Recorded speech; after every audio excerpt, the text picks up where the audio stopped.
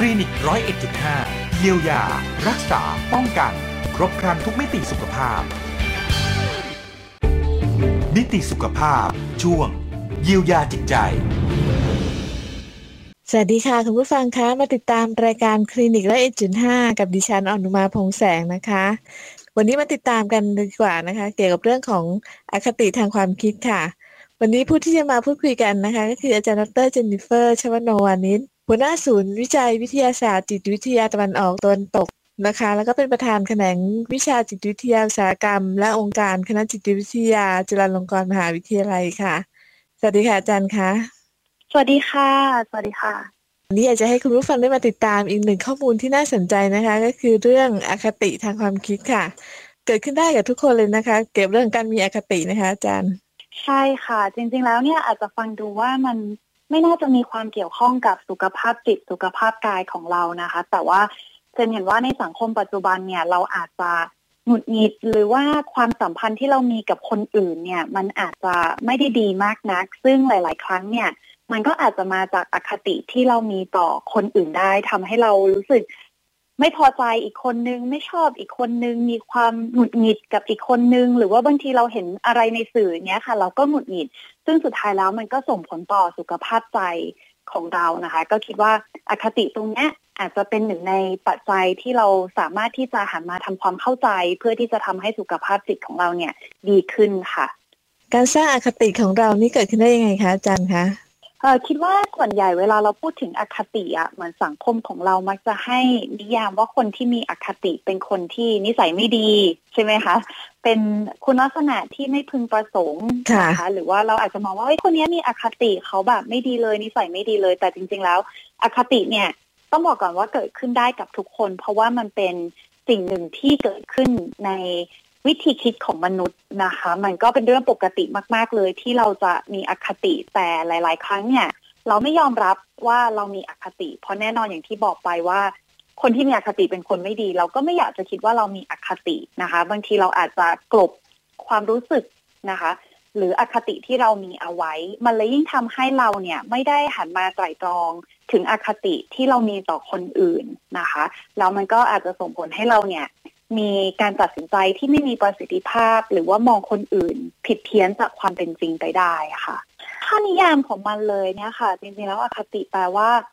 แนวโน้มที่เราจะชอบแบบใดมากกว่าแบบหนึ่งชอบคนนี้มากกว่าอีกคนหรือว่าแนวโน้มที่เราจะบอกว่าเราเลือกแบบนี้มากกว่าอีกแบบหนึ่งนะคะ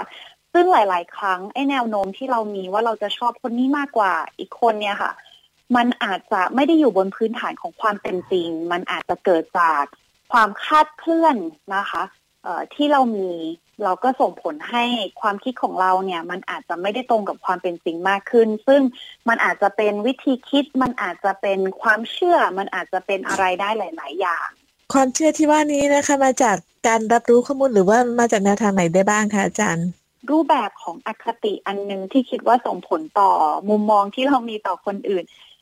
มันอาจจะมีชื่อที่เรียกว่าภาพจำนะคะหรือถ้าแบบในภาษาจิตวิทยาเราก็จะเรียกว่าความเชื่อแบบเหมารวมหรือภาษาอังกฤษก็คือ stereotype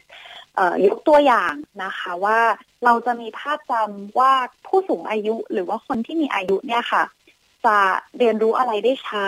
อาจจะจุกจิกแล้วก็ขี้บ่นส่วนคนรุ่นใหม่หรือที่เราจะพูดกันว่าเด็กรุ่นใหม่เราก็อาจจะมีภาพจำที่สังคมสร้างขึ้นมาอาจจะเป็นเรื่องสื่อหรือว่าประสบการณ์ที่เราพบเจอนะคะเราอาจจะมีภาพจำว่าเด็กรุ่นใหม่อ่ะไม่อดทนเลยหงุดหงิดง่ายไม่เคารพนะคะแล้วก็มีอารมณ์ที่แบบฉุนเฉียวซึ่งถ้าเรายึดติดอยู่กับภาพจำหรือว่าอคติที่เรามีเนี่ยค่ะมันก็จะทำให้เราเชื่อว่าคนที่เป็นผู้สูงอายุหรือว่าผู้สูงวัยเนี่ยเขาจะมีคุณลักษณะแบบนั้นหมดเลยคือผู้สูงวัยทุกคนจะขี้บ่นนะคะเรียนรู้ช้าหรือว่าถ้าเรามีความเชื่อว่าเด็กทุกคนเนี่ยไม่อดทนแล้วก็ไม่เคารพนะคะเราก็จะคิดว่าทุกๆคนก็จะเป็นแบบนั้นมีคุณลักษณะแบบเดียวกันหมดเลยซึ่งในความเป็นจริงแล้วเนี่ยมันไม่ใช่ไหมคะผู้สูงอายุบางคนเนี่ยอาจจะเรียนรู้อะไรได้เร็วอาจจะมีอารมณ์ที่ใจเย็นนะคะ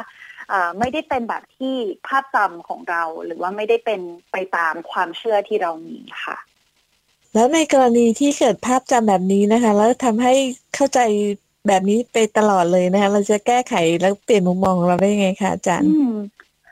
ซึ่งส่วนใหญ่อะค่ะตามธรรมชาติของมนุษย์เราอาจจะไม่ได้มานั่งทบทวนตัวเองนะว่าเรามีอคติอะไรบ้างเพราะว่าเวลาเราใช้ชีวิตเราก็ใช้ชีวิตอย่างเร่งรีบในปัจจุบันนะคะตื่นขึ้นมามันก็มีกิจวัตรประจำวันโดยที่เราแบบ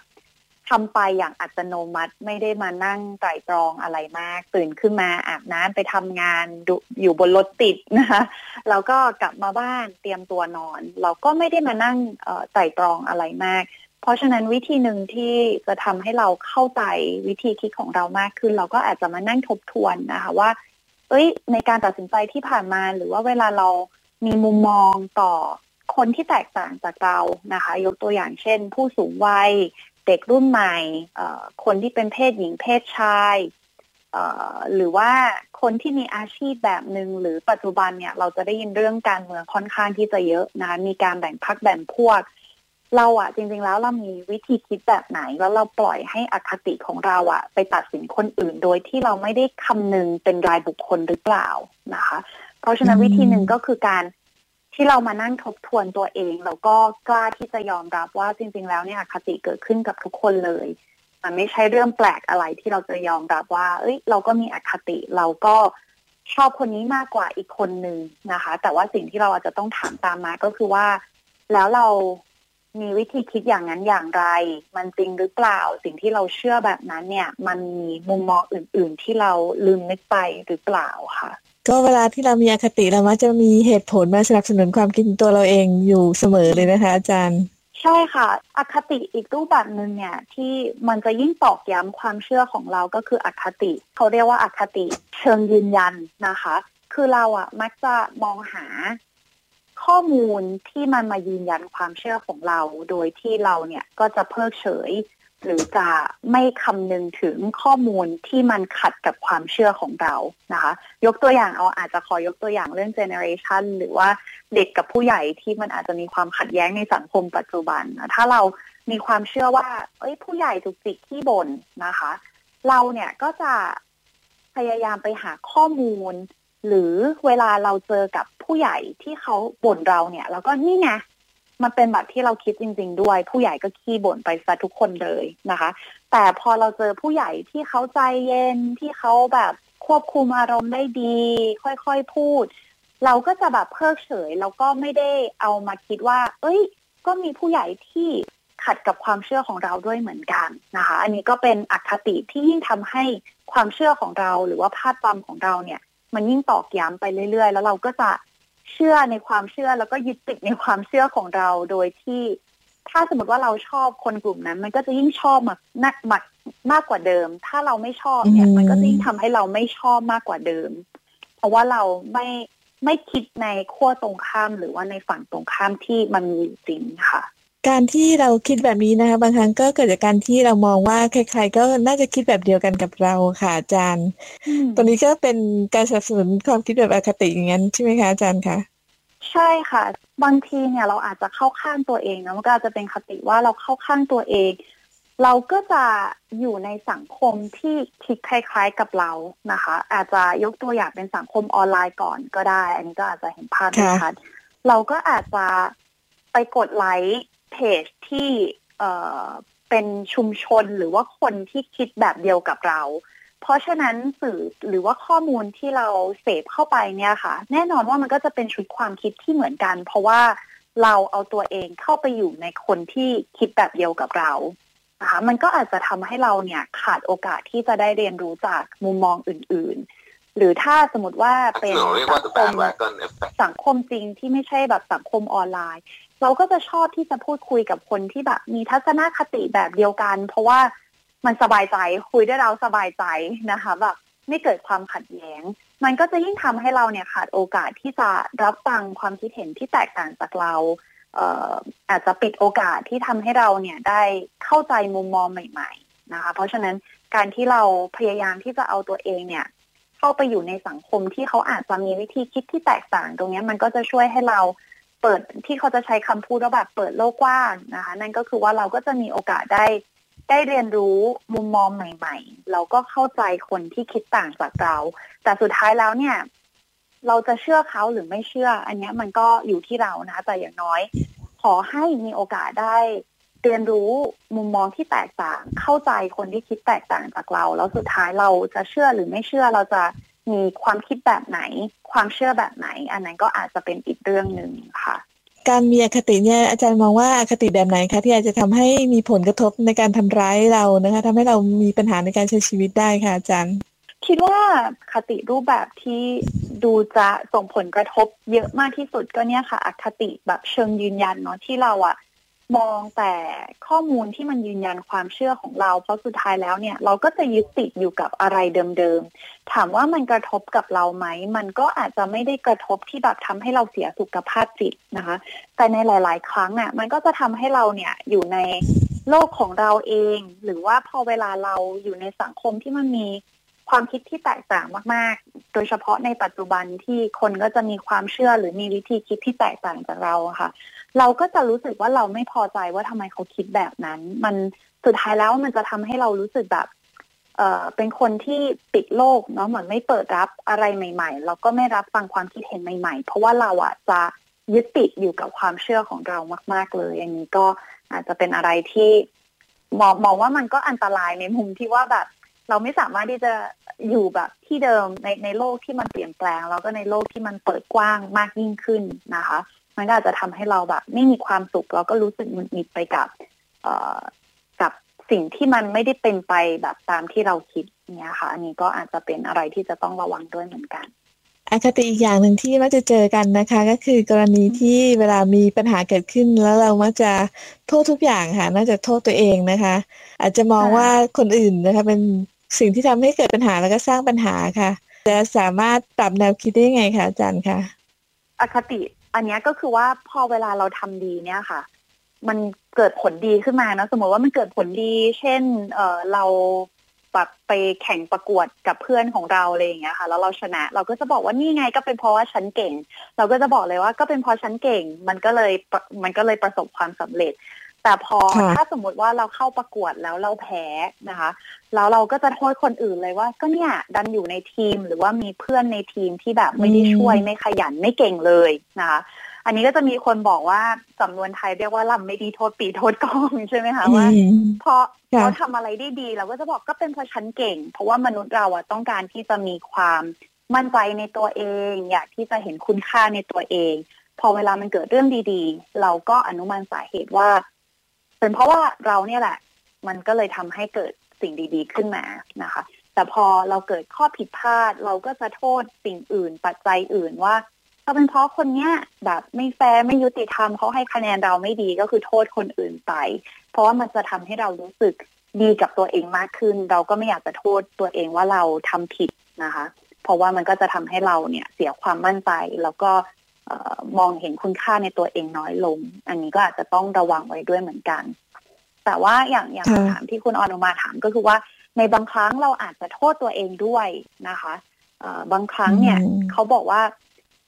เราอาจจะให้อภัยตัวเองน้อยเกินนะคะเราอาจจะไม่มีความใจดีไม่ได้มีความเอื้ออาทรกับตัวเองแต่ในหลายๆครั้งเนี่ยเรากลับที่จะมีความเอื้ออาทรกับคนอื่นนะคะ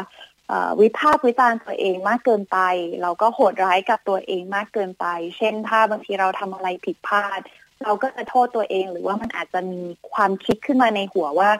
เฮ้ยทำไมฉันทำได้ไม่ดีเลยทำไมเราไม่เก่งอีกแล้วทำไมเราเป็นคนแย่ขนาดนี้นะคะคนอื่นเขาเก่งหมดเลยก็จะมีความคิดลบๆเข้ามาในหัวนะคะนักจิตวิทยาบอกว่าให้ลองฝึกสิ่งที่เรียกว่าself compassion คือการให้อภัยตัวเองหรือว่า self kindness นะคะคือการใจดีกับตัวเองบ้างเพราะว่าสังคมของเราบางทีมันก็มีการแข่งขันมีความกดดันมากแล้วนะคะคนอื่นอาจจะพูดจาไม่ได้บวกมากกับเรานะคะอาจจะพูดจาที่มันทำให้เรารู้สึกท้อใจแล้วนะคะเพราะฉะนั้นเราไม่จำเป็นจะต้องเป็นอีกคนหนึ่งที่พูดจารบกับตัวเองนะคะให้อภัยตนเองแล้วก็ใจดีกับตัวเองบ้างเพราะว่าลองคิดดูว่าหลายๆครั้งบางทีเพื่อนของเรานะสมมติเพื่อนของเราเขาท้อใจแล้วเขาเข้ามาปรึกษาเราก็จะ ให้กำลังใจเขาเนาะแล้วเราก็จะบอกว่าไม่เป็นไรหรอกครั้งนี้แบบคนเราทำผิดพลาดได้เดี๋ยวครั้งหน้ามันก็จะดีขึ้นส่วนใหญ่อะค่ะเราจะใจดีกับคนอื่นเราจะให้กำลังใจคนอื่นแต่ในบางครั้งพอกลับเป็นตัวเราเองที่ทำอะไรผิดพลาดทำอะไรได้ไม่ดีอย่างที่เราคิดเนี่ยเรากลับไม่ได้ปลอบใจตัวเองนะคะอันนี้ก็เป็นสิ่งที่อาจจะต้อง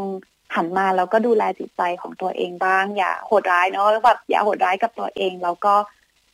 ข้อผิดพลาดเนี่ยเป็นอะไรที่มันเกิดขึ้นได้ปกติมากๆเลยมันเป็นสิ่งหนึ่งที่เกิดขึ้นในชีวิตนะคะอีกอคติหนึ่งที่อยากจะสอบถามอาจารย์นะคะก็คือการมีอคติต่อการเปลี่ยนแปลงค่ะอย่างเช่นกรณีที่เราอาจจะเคย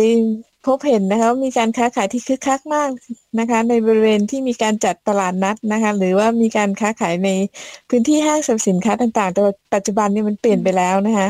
กลายเป็นการค้าขายเนี่ยนิยมมากในการขายออนไลน์ค่ะแต่ว่าผู้ขายเนี่ยอาจจะปรับสภาพจิตใจไม่ทันนะคะพอมองไปรอบๆตัวอุ๊ยตรงไหนก็ขายไม่ดีไปหมดเลยนะคะมีความรู้สึกเครียดและกดดันค่ะตรงนี้อาจารย์อยากจะให้คำแนะนำไงบ้างคะมันก็อาจจะทำให้เราแบบเริ่มที่จะหมดหวังกับสิ่งที่ในอาชีพของเราหรือว่าเขาเรียกว่าอะไรนะคะช่องทางนะคะการทำมาหากินอะไรเงี้ยสิ่งที่ตามมันก็คือว่าเรารู้สึกหมดหวังรู้สึกท้อในจิตวิทยาบอกว่าการที่เราจะสร้างความหวังกลับมาอีกครั้งให้เรามีพลังใจเนี่ยค่ะสามารถทำได้ด้วยกระบวนการคือมันมีขั้นตอนมันอาจจะไม่ได้เป็นอะไรที่แบบดูจับต้องไม่ได้จริงๆมันจับต้องได้นะคะอย่างแรกเลยเนี่ยเราอาจจะต้องมาตั้งเป้าก่อนเนาะว่าสิ่งที่เราต้องการที่จะไปถึงคืออะไรอย่างเช่นในกรณีนี้ก็คือว่าเราอยากที่จะทำยอดขายได้สมมุติว่าเรามีธุรกิจอย่างเงี้ยค่ะเราอาจจะมองว่าเราอยากจะทำยอดขายได้นะคะสมมุติว่าวันนึงเนี่ยขอให้ได้กำไร 1,000 บาทนะคะเพราะว่าตอนนี้สถานการณ์มันเปลี่ยนแปลงไปละนะคะอันนี้คือสิ่งที่เราต้องการมันจะทำให้เรามีความหวังมากยิ่งขึ้นทีนี้ขั้นที่2ก็คือว่าแล้วเราจะทำอย่างไรที่จะไปถึงเป้าหมายนั้นได้คือเราจะมีช่องทางไหนเนี่ยที่จะทำให้เราสร้างกำไรได้ 1,000 บาทแน่นอนว่าในหลายๆครั้งเนี่ยการที่เราหมดหวังมันอาจจะเป็นเพราะว่าเราเห็นช่องทางเพียงช่องทางเดียวนะคะเพราะฉะนั้นการเพิ่มความหวังก็คือว่าการที่เราเนี่ยจะเพิ่มช่องทางลองขายออนไลน์ไหมนะคะพอเราพูดถึงออนไลน์เนี่ยมันก็อาจจะมีแพลตฟอร์มที่แตกต่างกันไปหรือเราอาจจะไปฝากขายได้ไหมนะคะหรืออาจจะเป็นไปวางขายหรือว่าอะไรก็ตามนะมันก็จะต้องคิดวิธีที่แตกต่างจากเดิมทีนี้ขั้นตอนที่3ก็คือว่าแล้วในแต่ละช่องทางเนี้ยค่ะเราอาจจะพบเจอกับอุปสรรคอะไรบ้างการที่เราพยายามที่จะวางแผนว่าถ้าเราทำแบบนี้แล้วเนี่ยมันอาจจะเกิดอุปสรรคตามมาแล้วเราจะรับมือกับมันได้อย่างไรนะคะหลายๆครั้งเขาบอกว่าการที่เราเนี่ยวางแผนเราก็ทำภาพให้มันชัดเจนว่าการที่เราจะก้าวไปข้างหน้าต่อไปเนี่ยมันมีวิธีการไหนแล้วเราจะพบเจออะไรถ้าเราพบเจอกับอุปสรรคความยากลำบากเราจะก้าวข้ามมันไปได้อย่างไร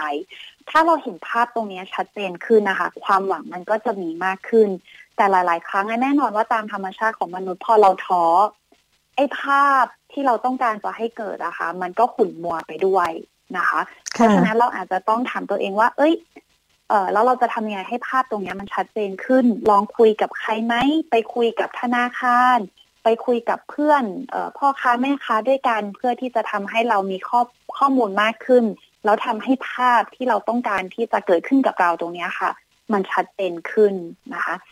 เรียกอีกทางหนึ่งก็คือว่ามันก็อาจจะต้องอาศัยแบบทักษะการแก้ปัญหาควบคู่ไปกับการให้พลังตัวเองนะคะการเหมือนดูแลจิตใจตัวเองควบคู่กันไปด้วยค่ะแต่ที่สำคัญก็คือต้องยอมรับว่าการเปลี่ยนแปลงเกิดขึ้นได้ตลอดนะคะต้องไม่กลัวกับการเปลี่ยนแปลงนะคะอาจารย์คือณปัจจุบันมันทำให้เราออกนอกกรอบแบบคอมฟอร์ตโซนนะคะโซนที่เรารู้สึกสบายใจเราไม่สามารถที่จะอยู่กับมันไปได้ตลอดแล้วแน่นอนว่าการเปลี่ยนแปลงตรงนี้มันผลักให้เราออกนอกคอมฟอร์ตโซนหรือว่าจุดที่มันทำให้เราสบายใจแล้วการที่เราออกจากตรงนั้นนะคะมันทำให้เราอึดอัดเนาะเพราะว่าเราไม่รู้เลยว่าในอนาคตหรือว่าในอนาคตอันไกลเนี่ยมันจะเกิดอะไรกับเราบ้างเราจะประสบความสำเร็จไหมเราจะใช้ชีวิตได้สบายเหมือนเมื่อก่อนหรือเปล่าเนาะเราจะเจอกับอุปสรรคอะไรหรือเปล่า ไอ้ความไม่แน่ใจตรงนี้ค่ะมันทำให้เราไม่อยากจะเปลี่ยนแปลงเพราะเรารู้สึกว่ามันจะทำให้เราเกิดความยากลำบากการที่เราเปิดรับความเสี่ยงเปิดรับความไม่แน่นอนมันก็อาจจะทำให้เราก้าวข้ามหรือว่าก้าวออกจากคอมฟอร์ตโซนได้อย่างสบายใจมากยิ่งขึ้นค่ะนะคะอาจารย์อยากจะให้คำแนะนำสรุปในช่วงทางนี้ยังไงบ้างคะปัจจุบันเนี่ยเราอาจจะหงุดหงิดหรือว่าความสัมพันธ์ที่เรามีกับคนอื่นเนี่ยมันอาจจะไม่ได้ดีมากนักซึ่งหลายๆครั้งเนี่ยมันก็อาจจะมาจากอคติที่เรามีต่อคนอื่นได้ทำให้เรารู้สึกไม่พอใจอีกคนนึงไม่ชอบอีกคนนึงมีความหงุดหงิดกับอีกคนนึงหรือว่าบางทีเราเห็นอะไรในสื่อเนี้ยค่ะเราก็หงุดหงิดซึ่งสุดท้ายแล้วมันก็ส่งผลต่อสุขภาพใจ